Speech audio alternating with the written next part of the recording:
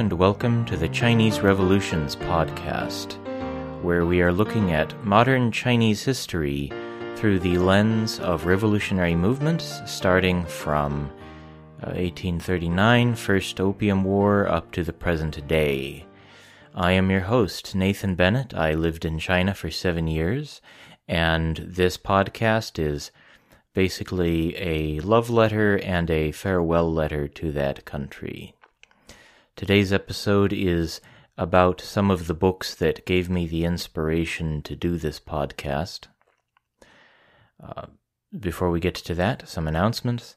The main podcast will always be free, but I am looking to build up to 100 paid subscribers to start producing supplementary episodes, biographies of key people, technology that's important, for the events that we're describing here. You'll get to go behind the scenes with the Substack, stories from my time in China, other things about the podcast that's on the Substack. Okay, so that'll be coming in a bit. Still working all that out. More at the end if you're interested. So here we go. Let's see. Some of these books that I'm going to be talking about, some of them just gave me impressions that carried over. Some of them gave me critical insights into the character of China's transformations during its move into the modern era. Also, just a note I'd like to make before we dive in. The music for the intro and the outro, it's from the Chinese national anthem, China Heroically Stands in the Universe. It was the anthem from 1915 to 1921. I use that one because it is it's a revolutionary tune, but it's before the communists. Part of why I'm really, really trying to go before the communists, because it's just so easy to imagine everybody walking around in Mao suits, wearing, blue or green, or the big green Chinese army overcoat thing. It's so easy to imagine that. But there's so much more to Chinese revolutions than just 1949 and the Communist Party of China. All right.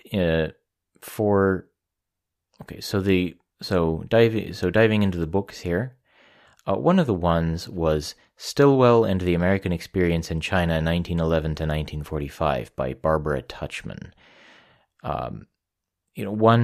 This book, along with the investigation of the work of Joseph Stilwell as a general trying to coordinate the Chinese defense against the Japanese, you also get an analysis of the Chinese situation. So Chiang Kai-shek was mostly looking to crush the communists. The Japanese would leave eventually. The Americans were foreigners. They were not Chinese, even if they were on China's side, even if they had good intentions and everything. They weren't Chinese. They had their own agenda. Well, China has its own agenda. Chiang Kai-shek kind of played the Americans off the Japanese. Though he had no connection with the Japanese, he could kind of say that, maybe he would turn to the Japanese if the Americans didn't give him enough supplies. It's the kind of thing you could say in a closed-door conversation just to raise somebody's hackles. But then also there's Chiang Kai-shek wanting to have China look important, but for, like the Americans and the British, China is the one receiving support. China is the one they're fighting for. So it's like, what do we do with this guy? He wants to look important, but it's not like he's raising an army of 10 million to drive out the Japanese. So, what's going on? Also, this book gives a pivotal moment right at the end of foreign powers having the run of the country. So Like World War II is when all the the nice concessions and all the spheres of influence on the Chinese seaboard, that's all over. Japan conquered it all, so that uprooted the Europeans. But then, at the close of the Chinese Civil War, China finally had 100% control over its own territory. The Taiwan situation accepted. The last paragraphs of this book by Barbara Tuchman really, really got me. It's 3 paragraphs. I'll read them right here. Would the fate of China have been different if Stilwell had been allowed to reform the army and create an effective combat force of 90 divisions? I myself firmly believe, wrote General William R. Pears, who as a colonel had served as chief of the OSS guerrilla unit to Burma, that had Stilwell's plan for equipping, organizing, and training the Chinese ground forces had been carried through to completion, Japanese infantry would not have been able to overrun air bases in South China in 1944. Nor would the Chinese communist ground troops have achieved their ends after the war with the Japanese was over. This assumption might have been true if Asia were clay in the hands of the West, but the regenerative idea, Stilwell's and others, could not be imposed from outside. The Kuomintang military structure could not be reformed without reform of the system from which it sprang, and as Stilwell himself recognized, to reform such a system, in quotes, it must be torn to pieces. In great things, wrote Erasmus, it is enough to have tried. Stilwell's mission was America's supreme try in China. He made the maximum effort because his temperament permitted no less. He never slackened and he never gave up. Yet the mission failed in its ultimate purpose. Because the goal was unachievable, the impulse was not Chinese. Combat efficiency and the offensive spirit, like the Christianity and democracy offered by missionaries and foreign advisors, were not indigenous demands of the society and culture to which they were brought. Even the Yellow River Road that Stilwell built in 1921 had disappeared 12 years later. China was a problem for which there was no American solution. The American effort to sustain the status quo could not supply an outworn government with strength and stability or popular support. It could not hold up a husk nor long delay the cyclical passing of the mandate of heaven. In the end, China went her own way as if the Americans had never come. So, all of the history of outside powers interacting with China went its own way because China was going to do what China wanted to do. Another book, this book gave me more of a strategic level impression. This is about the Korean War. It's a book called The Coldest Winter by David Halberstam. At the end of 2015 and the beginning of 2016, I lined up a bunch of history books that I just had, and I ordered them chronologically based on the history they were covering. So one of them was The Seven Pillars of Wisdom by T.E. Lawrence. Then I did a book about it was called Paris 1919, I forget the author, about the Versailles Peace Conference.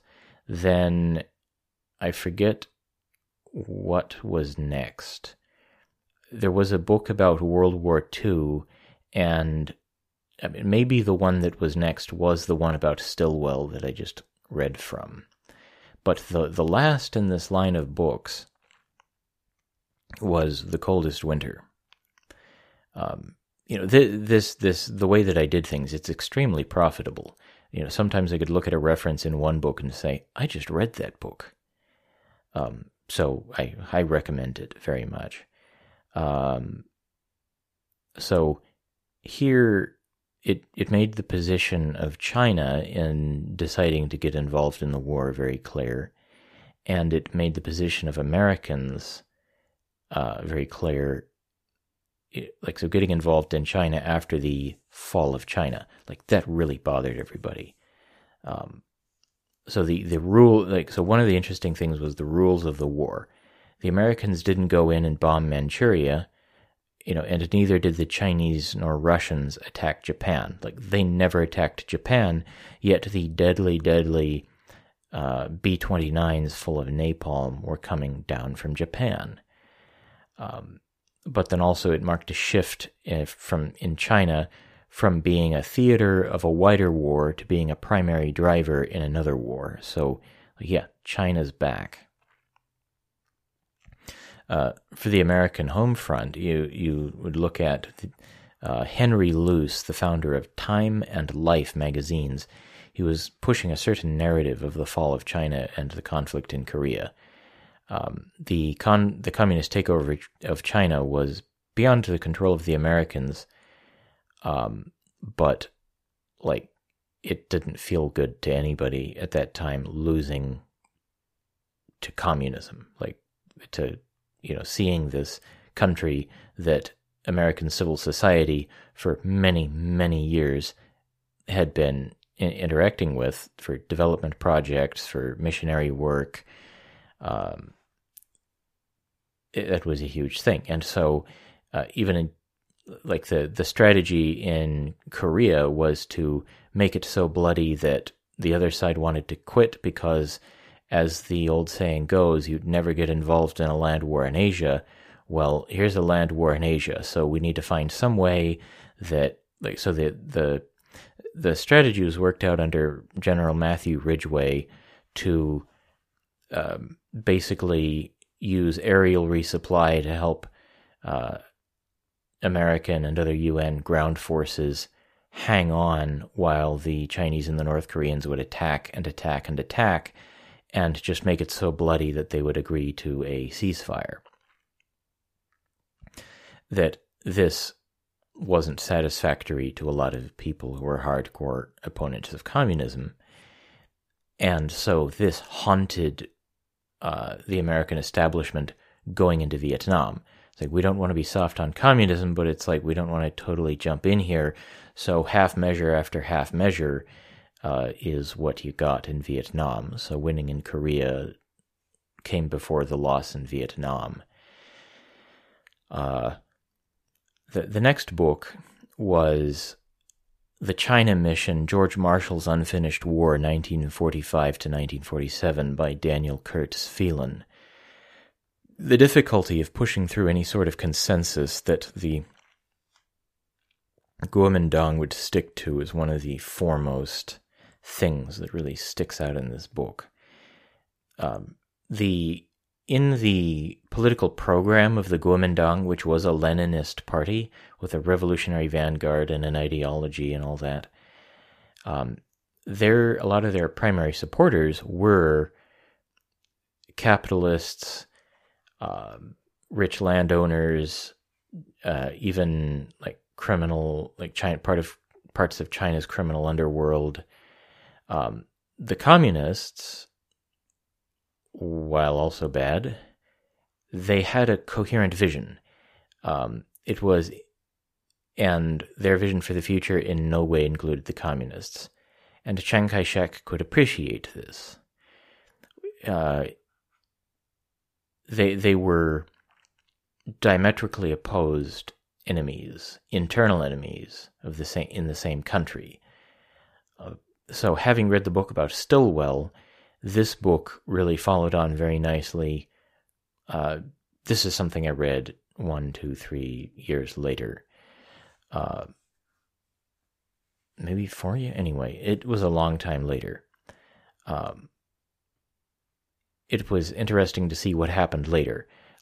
When you see the foreigners trying to send in their very, very high-level generals to get everybody to talk and make nice, they're on the way out. And so you see this all over this book. The nationalists and the communists would, at any rate, not openly oppose Marshall's efforts, but they weren't really cooperating with full verve, gusto, and enthusiasm. Marshall and Stilwell know each other from earlier years in China, actually. Marshall had a lot of China experience himself. There were amusing anecdotes, like with Chiang Kai-shek's enthusiasm for Chinese checkers. One of the it's like Chinese checkers isn't even Chinese. Like Chinese chess is, in Chinese it's xiangqi. Okay, so to bring this to a point, there was this idea that General Marshall had to make a 3-man commission. There's General Marshall, one representative for the nationalists, one for the communists. I think Zhou Enlai was one of the first for the communists.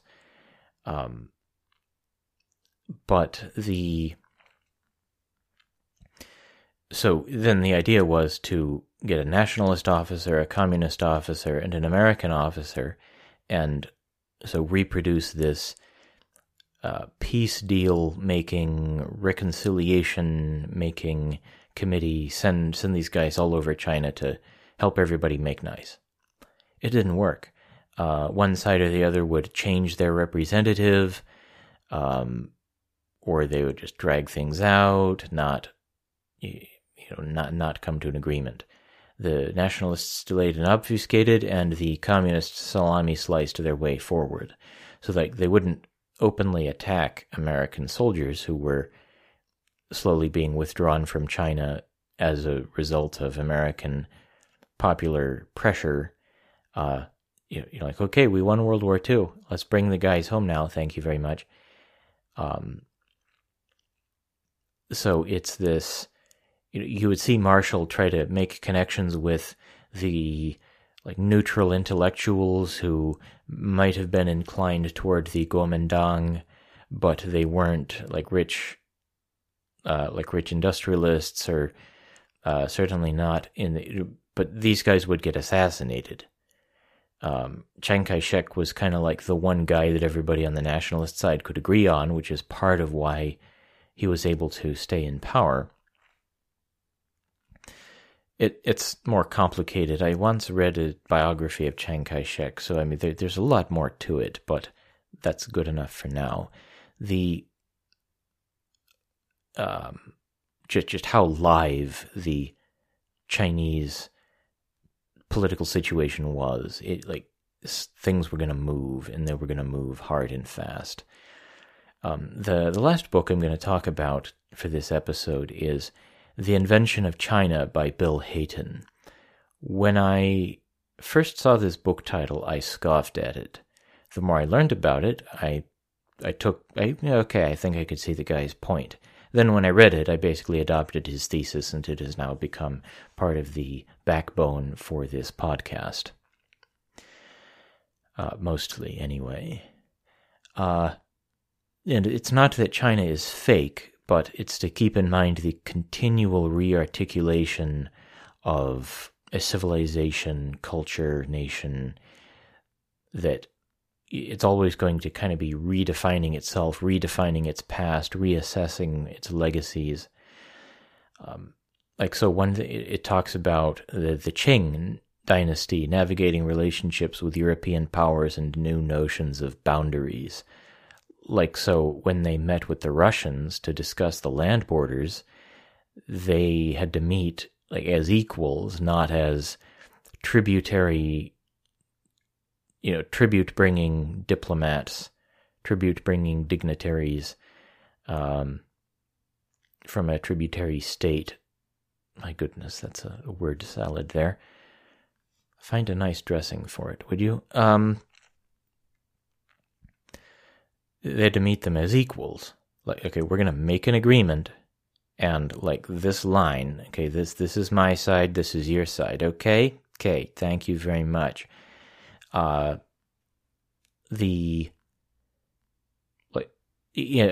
to Hayton, the Qing dynasty, the Manchus, kept it hidden from the Han Chinese, because they still had this, this notion of China being like the sun at the center of a geopolitical solar system.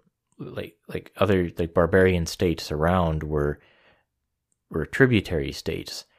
They weren't equals to the Chinese system. But then you see, okay, the Qing lose their power to maintain sovereignty, the resurgence of Han nationalism, the Han bringing their self-identity up to date and removing the foreign overlords. You also see the roots of, say, some of the Xinjiang atrocities that are going on today, that whether or not from an academic analysis point it's a genocide, it's crimes against humanity kind of stuff. It's what's going on with the Uyghurs.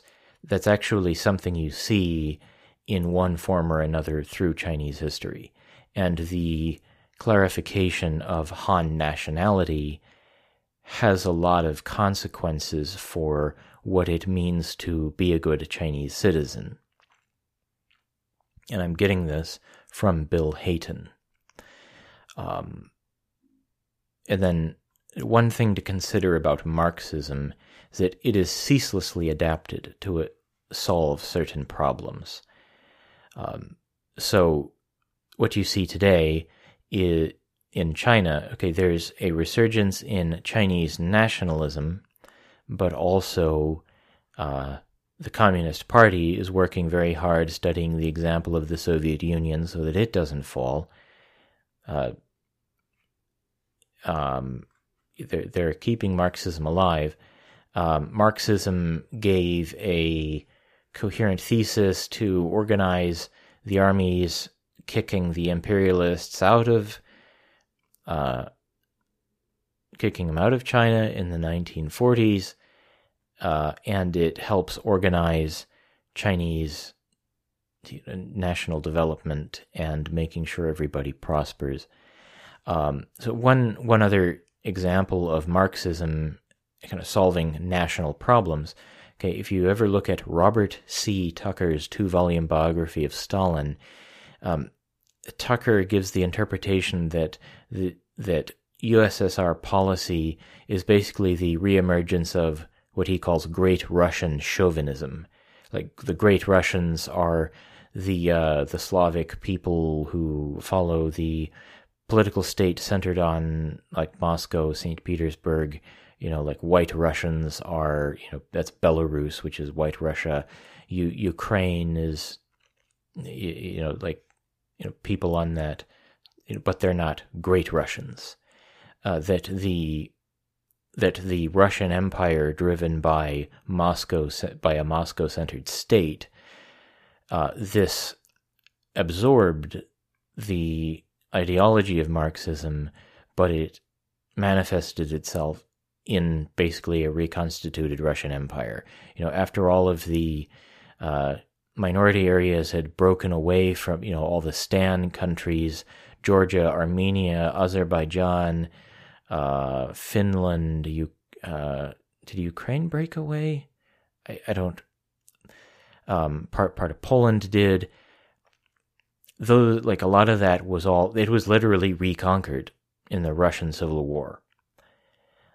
So not just a civil war, but reconquering the old empire.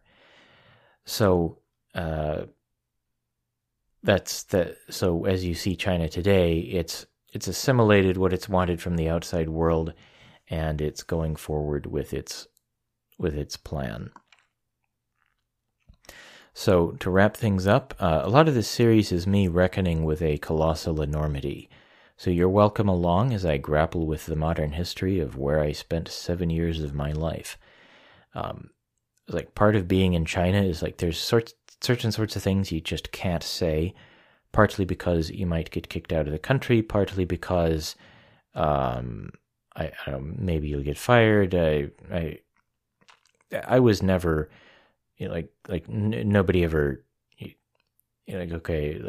because of a mistake, a student got upset about something or other about Taiwan on a worksheet that I didn't even build anyway. like nothing ever happened to me, but there's this chilling effect. So I'm working through all of these things that I've learned, and I'm going to present it for you in a more refined, consumable format.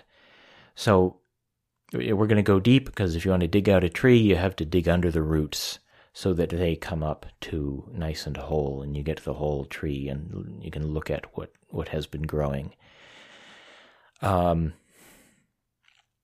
My top 2 recommendations from what I've read, Stillwell and the American Experience in China, 1911 to 1945 by Barbara Tuchman, The Invention of China by Bill Hayton. I'll have links to that in the show notes.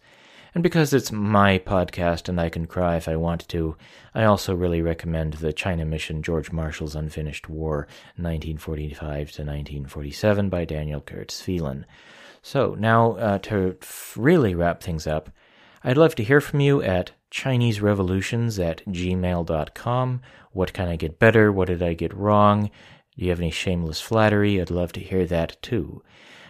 If you'd like to support the podcast, remember the main podcast is always free. You can support for free by, is there a history podcast you like? Write into the people who do that one. Tell them about me. Tell them, tell them that maybe maybe this will be interesting to them. That's free, and you can do it. There's a giving platform called buymeacoffee.com. My profile there is buymeacoffee.com/crpodcast. C as in Chinese, R as in revolutions. Isn't that handy? buymeacoffee.com/crpodcast. You can give once. You can be a monthly member. Another way to support the podcast is join the Substack, ChineseRevolutions.substack.com. You can go behind the scenes, get stories from my life in China, and once I get 100 monthly subscribers across either platform, let me know if there's another platform I should be using, or if there's another social media place I should open a profile. I'm trying to lean away from Facebook. I might do something like Instagram, because then I could show maps. It seems to be more image-centric. All right, so this has been Nathan Bennett, and the next episode that you'll be hearing will be the first in the main program here. So, this is excited. Let's get going. This is exciting. I am excited. Right, anyway.